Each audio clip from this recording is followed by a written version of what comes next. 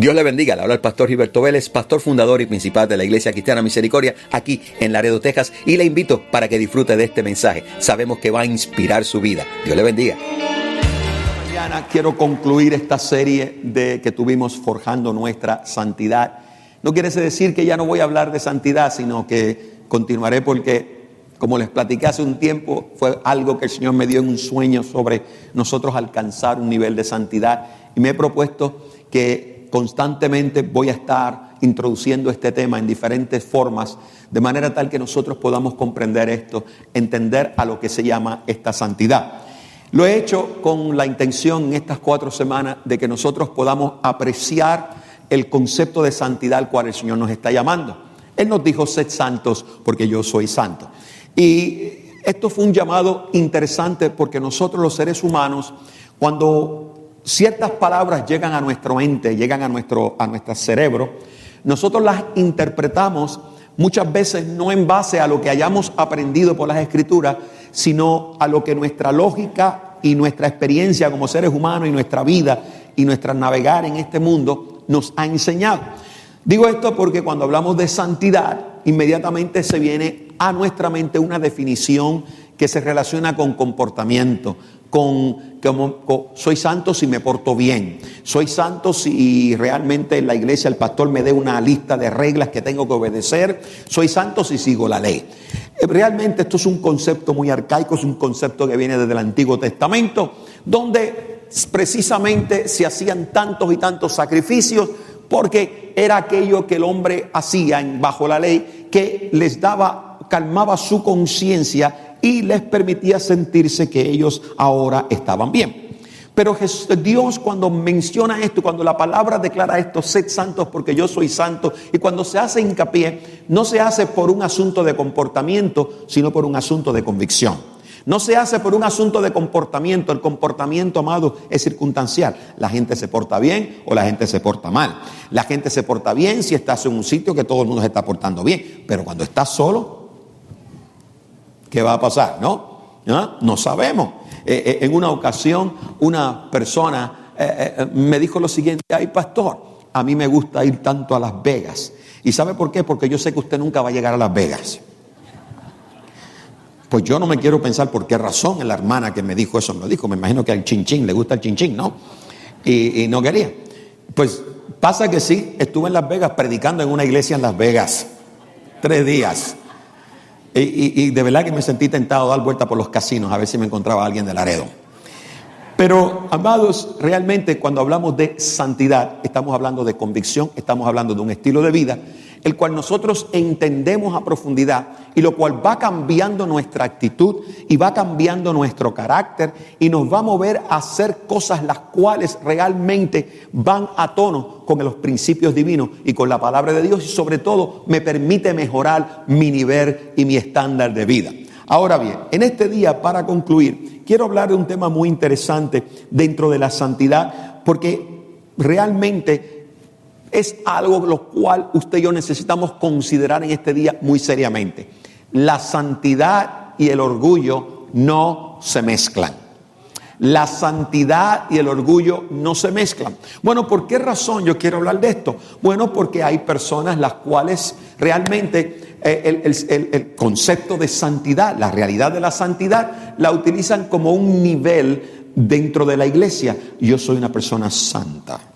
Estoy por arriba de los demás, ¿no? Como que el que te consideres una persona santa te eleva y piensas, hay gente que piensa que porque se consideran santos, porque están haciendo esto de esta manera, Dios les tiene ciertas consideraciones a eso nada más y al resto al infierno. Bueno, el amor y la misericordia y la gracia de Dios precisamente se extiende no por la santidad, sino a través de la santidad. ¿Aló? No por un concepto de santidad, sino por el significado vivo de esta santidad. La santidad no nos puede llenar a nosotros de orgullo, sino la santidad se caracteriza porque hace de nosotros gente humilde. Mi alma te alaba, porque la santidad me identifica a mí con mi condición.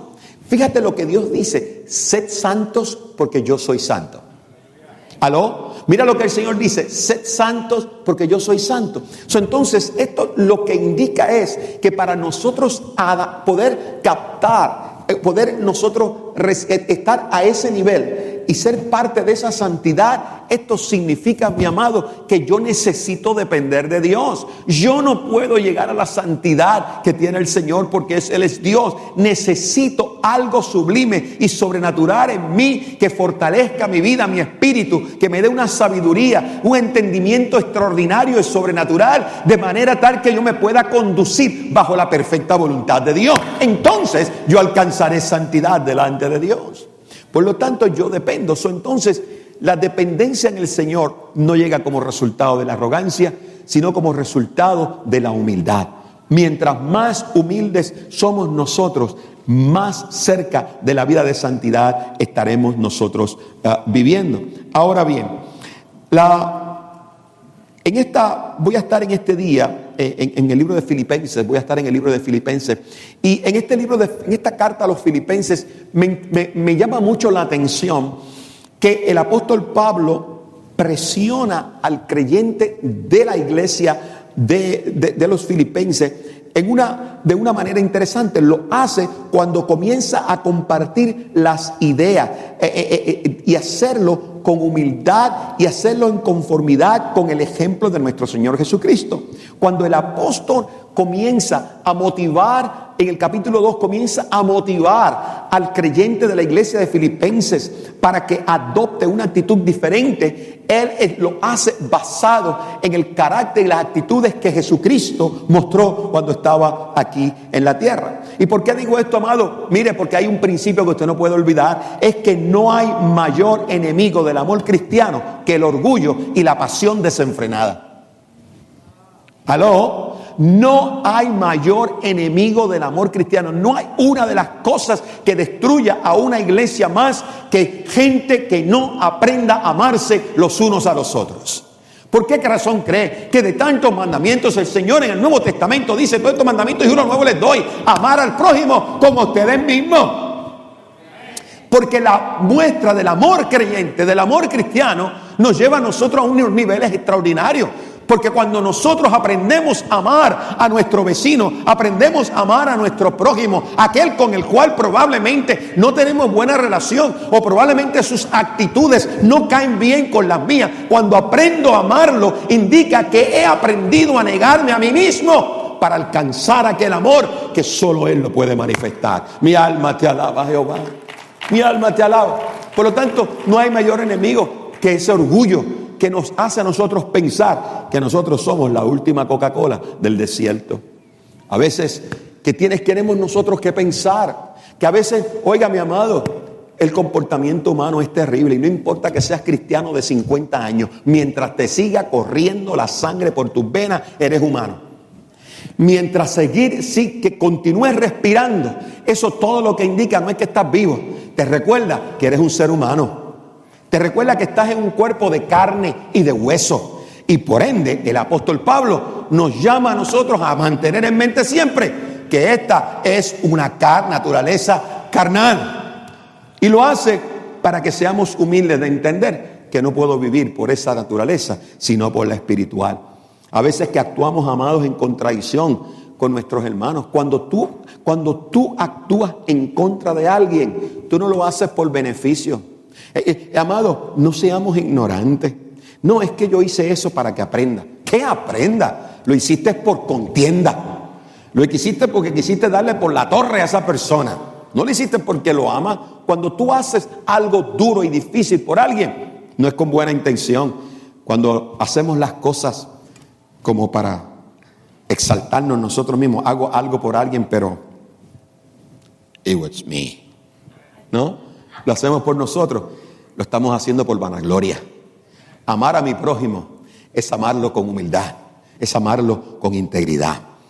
El apóstol Pablo enfatiza a la iglesia la necesidad de que nosotros estemos conscientes de cualquier manifestación de arrogancia u orgullo entre la iglesia. ¿Por qué? Porque eso pone en peligro la estabilidad de la iglesia y su testimonio en medio de la comunidad.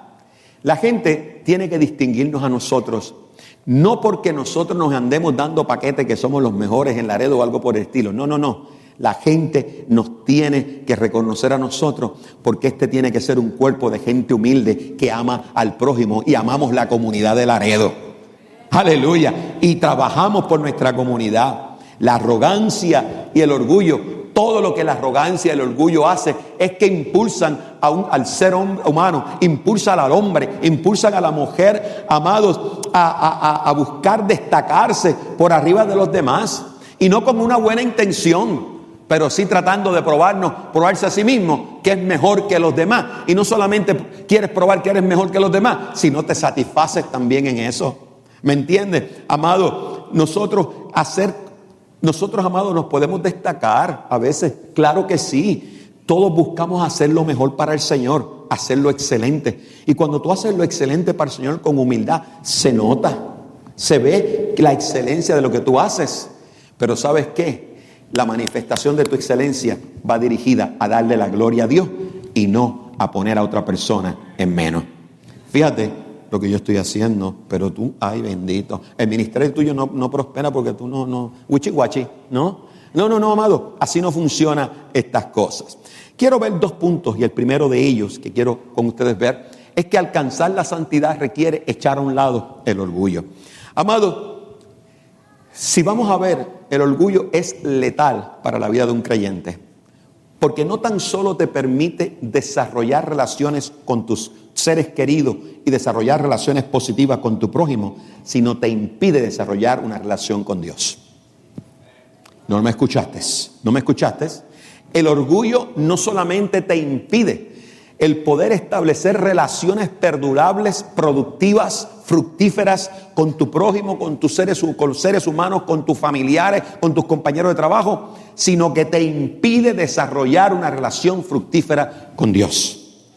Porque si tú eres orgulloso para con tu prójimo, eres orgulloso para con Dios también. ¿Me entendió?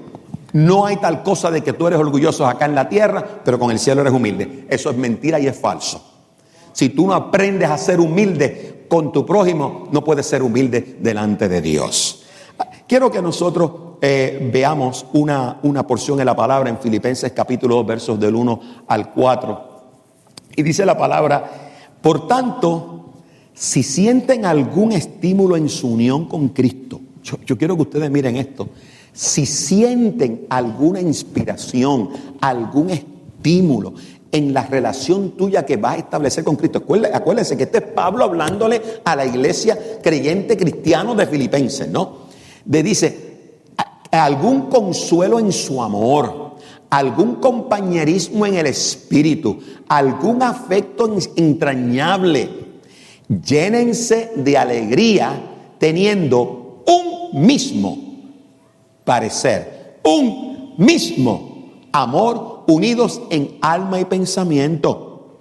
No hagan nada por egoísmo o vanidad, más bien con humildad, consideren a los demás como superiores a ustedes mismos. ¿Cómo te cayó esa, chatito? Wow. Yo nunca he encontrado en ningún libro de psicología secular un consejo como este. No existe. Porque esto es contradictorio a la manera de los seres humanos. Dice, más bien con humildad consideren a los demás como superiores a ustedes mismos. Escuche. Porque ustedes, de seguro ustedes que son tan pendientes de todo lo que yo digo, ya deben decir, agarré al pastor Vélez. Aquí lo agarré. Bueno, ¿por qué razón? Porque yo he dicho en diversas ocasiones cuando hablamos de la autoestima que no permitas que nadie te venga y te pisotee a ti ni nada de esas cosas porque tú estás por arriba, ¿no? Escucha bien lo que estoy diciendo aquí. Mira lo que la palabra dice. Con humildad consideren a los demás como superiores a ustedes mismos. Son dos cosas diferentes. A mí me llama mucho la atención hace muchos años, y después lo leí en un libro, en la biografía del presidente Bush, el segundo de los Bush, ¿no? El presidente Bush le hicieron una entrevista y, en otras palabras, le dijeron, óigame, usted como que a veces como que se hace el tonto o como que usted no, a veces la gente como que usted no se da cuenta de las cosas. Y entonces él se echó a reír y le dijo, ¿sabe qué? A mí me gusta mucho low key. Porque cuando tú te pones arriba, te juzgan por allá arriba. Pero cuando estás aquí abajo y subes para arriba, es una victoria. Estás en el... ¡Wow! ¿No? Qué tremendo está eso. Tremenda enseñanza, ¿no? Pues mire, amado, esto es lo que significa aquí. Considera a los demás como superiores a ti. ¿Sabes por qué? Porque cuando tú piensas eso, no es que te estás haciendo de menos, no es que tienes problemas de baja autoestima, eso no es el caso, es que sencillamente tú prefieres mostrar lo que tú eres delante de Dios y no en contra del que es tu prójimo. Mi alma te alaba, Jehová. Yo me considero por abajo. ¿Por qué razón? No porque me crea menos, me considero porque yo entiendo que lo que yo soy en realidad es lo que Él ve de mí, no es lo que la gente mire de mí. A mí lo que me importa es lo que el Señor mire en mí. ¿Me entendió? Aleluya, ¿aló? No importa. Yo sencillamente, amado, a mí me interesa lo que Dios está mirando en mí. Y me preparo para llenar el ojo de Jehová, no el ojo de los hombres. Entonces, mire lo que sigue el verso 4. Cada uno debe velar no solo por sus propios intereses, sino también por los intereses de los demás. Qué interesante, ¿no? Mire, amado, el único peligro que Pablo dice esto, porque el único peligro que encontró el apóstol Pablo en la iglesia de Filipenses era la desunión, la falta de unidad. Y en cierto sentido, amado, esa falta de unidad es uno de los peligros más grandes que cualquier iglesia que sea sana es el peligro que corre. Ahora, una iglesia es sana, escucha bien, una iglesia es sana cuando los miembros de la iglesia están realmente en serio en cuanto a sus convicciones. Una iglesia es completamente sana, no por el pastor, no por los ujieres, no por sus líderes, no por los diáconos, sino por todos los miembros que verdaderamente estén en serio en vivir por convicciones. Eso hace una iglesia sana. Y sus creencias se muestran más cuando ¿qué? Cuando tienen que defender sus convicciones, es cuando se deben. Amado, recuerde que estamos llamados a contender por nuestra fe, pero no a pelear por mi fe. Yo no tengo que darle por la torre a nadie con lo que yo sé, sino tengo que mostrarle lo que soy. ¿No me escuchaste? No le tengo que dar por la torre a nadie con lo que yo sé, tengo que mostrarle lo que yo soy. Ese es el amor de Dios, el amor de Cristo. Cuando usted va a ese versículo número 2 que le leí, que dice, llénenme de alegría teniendo un mismo parecer, un mismo amor. Si se da cuenta usted, repitieron la palabra mismo 2 veces, repitieron. Note ese doble uso de la palabra mismo. Esto tiene que ver con la armonía y con la unidad en el cuerpo de Cristo. Amados, recuerde que donde hay desunión, el Espíritu de Dios retrocede. Donde comenzamos a perder la unidad, el Espíritu Santo deja de manifestarse. ¿Aló? Eso tenemos que estar cuenta. Cuando nosotros vemos que no se está manifestando mucho, no le eche la culpa a Pastor Vélez. Comencemos a evaluar nosotros mismos cómo estoy actuando yo. ¿Qué estoy yo haciendo? Amados, por definición, los siervos sirven a los demás y no a sí mismos. Hay una expresión, cuando dice la expresión no hagan nada, esa expresión no hagan nada no admite que hayan excepciones. Sería mucho más fácil que Pablo hubiera dicho no hagáis la mayoría de las cosas por ambición egoísta o por vanidad. ¿Sabe por qué? Porque eso dejaría una cláusula de escape. Pero cuando él puso la palabra nada, eso requiere un compromiso continuo con la humildad. Recuerde, amado, que la palabra que Pablo utiliza para vanidad es xenodoxia. La palabra griega, xenodoxia. Y xenodoxia significa vanagloria, significa algo sin fundamento, significa un orgullo vacío, una opinión vana, un error. Cuando él dice raramente, no lo utiliza, no lo hagan por vanidad, utilizó xenodoxia. Indica que es algo equivocado. Sin fundamento, amado, es un sinónimo interesante. Sin fundamento. ¿Sabes por qué razón? Porque eso me recuerda a un globo. Cuando usted agarra un globo y le echa helium y lo suelta, el globo se va a ir flotando, se va a ir flotando. Cuando nosotros nos llenamos de vanidad, ¿sabes lo que pasa? Tienes un cerebro lleno de helio, que lo que hace es flotar en medio de las realidades. Nuestro valor descansa en que Dios siempre va a obtener la gloria. Y cuando hacemos lo que Él nos pide que hagamos, y lo hacemos detrás de la escena. Amados, recuerde, no trabajando para el aplauso de las personas. La santidad y la altivez no pueden coexistir. Cuando hagamos algo, amados, cuando hagamos algo, nosotros no tenemos que publicarlo y no tenemos que esperar los aplausos de la gente. Cuando hagas algo, hazlo para el Señor. La misma palabra lo dice, todo lo que hagas, hazlo para el Señor. ¿Tú sabes por qué? Porque de allá es que viene la bendición. A mí se me puede olvidar saludarte o se me puede olvidar darte un reconocimiento, pero el que está en los cielos jamás se le olvida lo que tú has hecho por él. El que está en los cielos jamás se le pasa lo que tú has hecho por él, jamás. Entonces, cuando nosotros pensamos de esa manera, creamos un corazón de esa forma y comenzamos a actuar y a hacer todo para el Señor. Nunca esperamos nada de nadie. ¿Y sabes qué? Que va a llegar un momento donde esa palabra se va a cumplir, que el Señor exhibirá nuestra justicia como la luz del mediodía. Llegará un momento que Dios te levanta y te exalta, aleluya, y da a reconocer lo que tú has hecho. Y ese día tú lo vas a disfrutar. Segundo punto que quiero dejar con ustedes es que la verdadera santidad demanda de nosotros permanecer enfocados en Dios y en sus metas para con nosotros. Si hay algo que el apóstol Pablo hacía énfasis en nuestras vidas, es que nosotros seamos dirigidos por el Espíritu. Amén. Todo en mi vida es conforme a la dirección del Espíritu. Por lo tanto, yo tengo que permanecer enfocado en esa dirección. El problema del creyente hoy día es que tenemos muchas cosas. Tenemos las redes sociales, tenemos esto, tenemos lo otro, tenemos aquello. Amados, a mí me fascinan todos los programas cristianos que son buenos, pero hay muchos que son sandeces. Y allá andamos enfocados en todo, en todas esas cosas, mirando todas esas cosas. Mire, amado, en lo único que tú te tienes que enfocar es en el Espíritu de Dios. En lo único que tienes que estar enfocado es en saber que el Espíritu de Dios está dirigiendo tu vida. Porque cuando el Espíritu de Dios dirige tu vida, vas en camino correcto. Ahora, ¿por qué te digo esto? Filipenses, en ese mismo capítulo, los versículos del 5 al 11, él dijo lo siguiente: la actitud de ustedes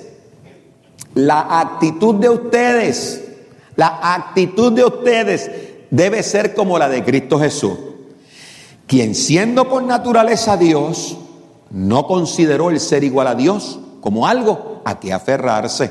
Wow. Espera, dale para atrás. Fíjate lo que dice: quien siendo por naturaleza Dios, no se pegó a eso, no se aferró a eso. Cuando los mismos apóstoles le decían, pero Señor, mira esta cosa, Él le decía otra cosa. No. Ahora, por el contrario, se rebajó voluntariamente, tomando la naturaleza de siervo y haciéndose semejante a los seres humanos. Y al manifestarse como hombre, se humilló a sí mismo. Pues claro, ¿sabe lo que es Dios?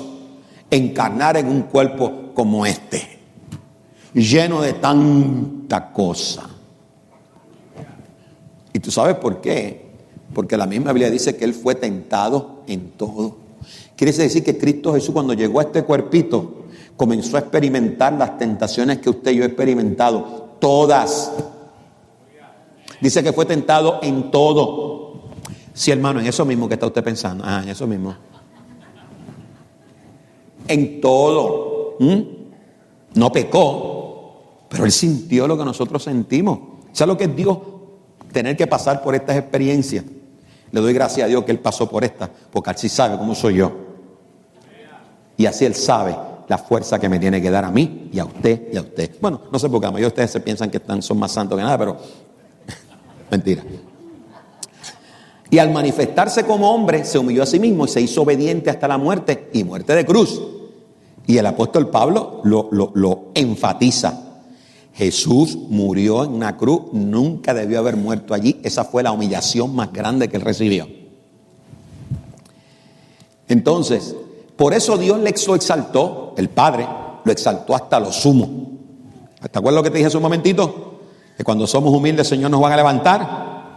Porque esto es un principio. Dios lo exaltó hasta lo sumo y le otorgó el nombre que está sobre todo nombre, para que ante el nombre de Jesús se doble toda rodilla, y en el cielo y en la tierra y debajo de la tierra, y toda lengua confiese que Jesucristo es el Señor, para gloria de Dios Padre. Aleluya. Mi alma te alaba, Jehová. Y hasta el día de hoy esa promesa y esa realidad está vigente. El nombre de Jesús está por arriba. Y sobre todo ahora en las Navidades, todo el mundo recuerda a Jesús. Hasta los judíos recuerdan a Jesús. Pues claro que sí, todo el mundo. Porque, amado, en el mundo entero se celebra la Navidad. En el mundo entero. Y esa es la prueba más grande que traen aquellos que no son cristianos. Que el mundo entero celebra el nombre que es sobre todo nombre, el nombre de Jesús de Nazaret. ¡Aleluya!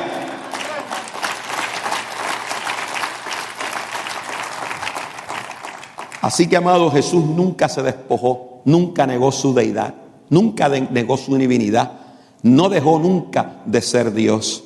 Pero sí que hizo Jesús, derramó la plenitud de la deidad en la humanidad. Nunca dejó de ser, pero derramó toda la deidad en la humanidad. ¿Ah? Qué tremendo. Tomó forma de carne humana y se convirtió en siervo, y no dejó que su deidad le impidiera expresar esa humildad.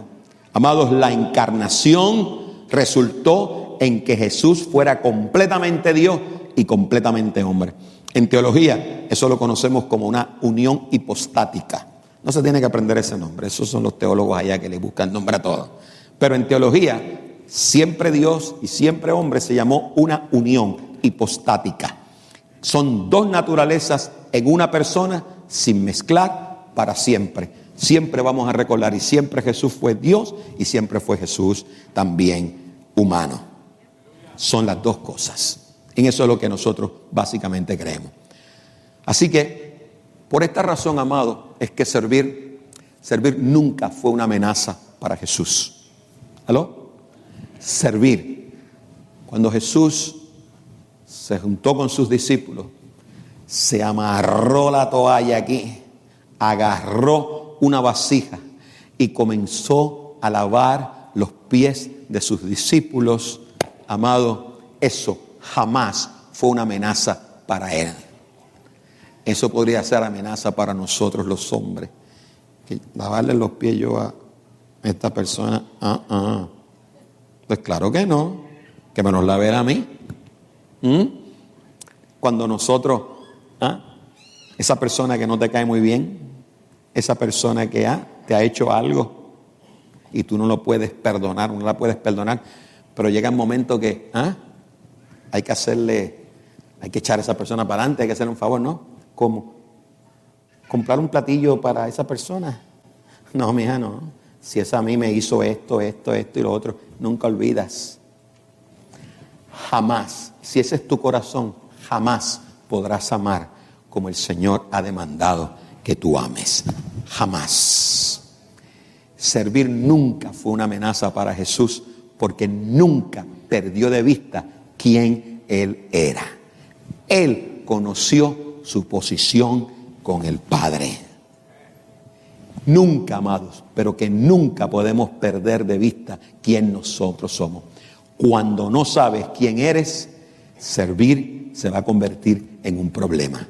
Cuando no estás seguro de tu identidad, pensarás que servir está por debajo de ti y que de alguna manera tomarán ventaja de ti si le sirves a alguien. Quiero decirte en esta mañana algo. Santidad y humildad van de la mano. Y la humildad significa que no hay nada en ti que va a impedir que a través de ti y por ti se pueda manifestar el amor de Cristo. Eso es todo lo que significa Por eso el Señor dijo, sed santos, porque yo soy santo. Espero que hayan disfrutado de este mensaje y que haya sido de inspiración para su vida, que usted pueda aplicar estos principios y continuar su jornada en este mundo. Así que te esperamos la próxima semana en otra edición de este programa.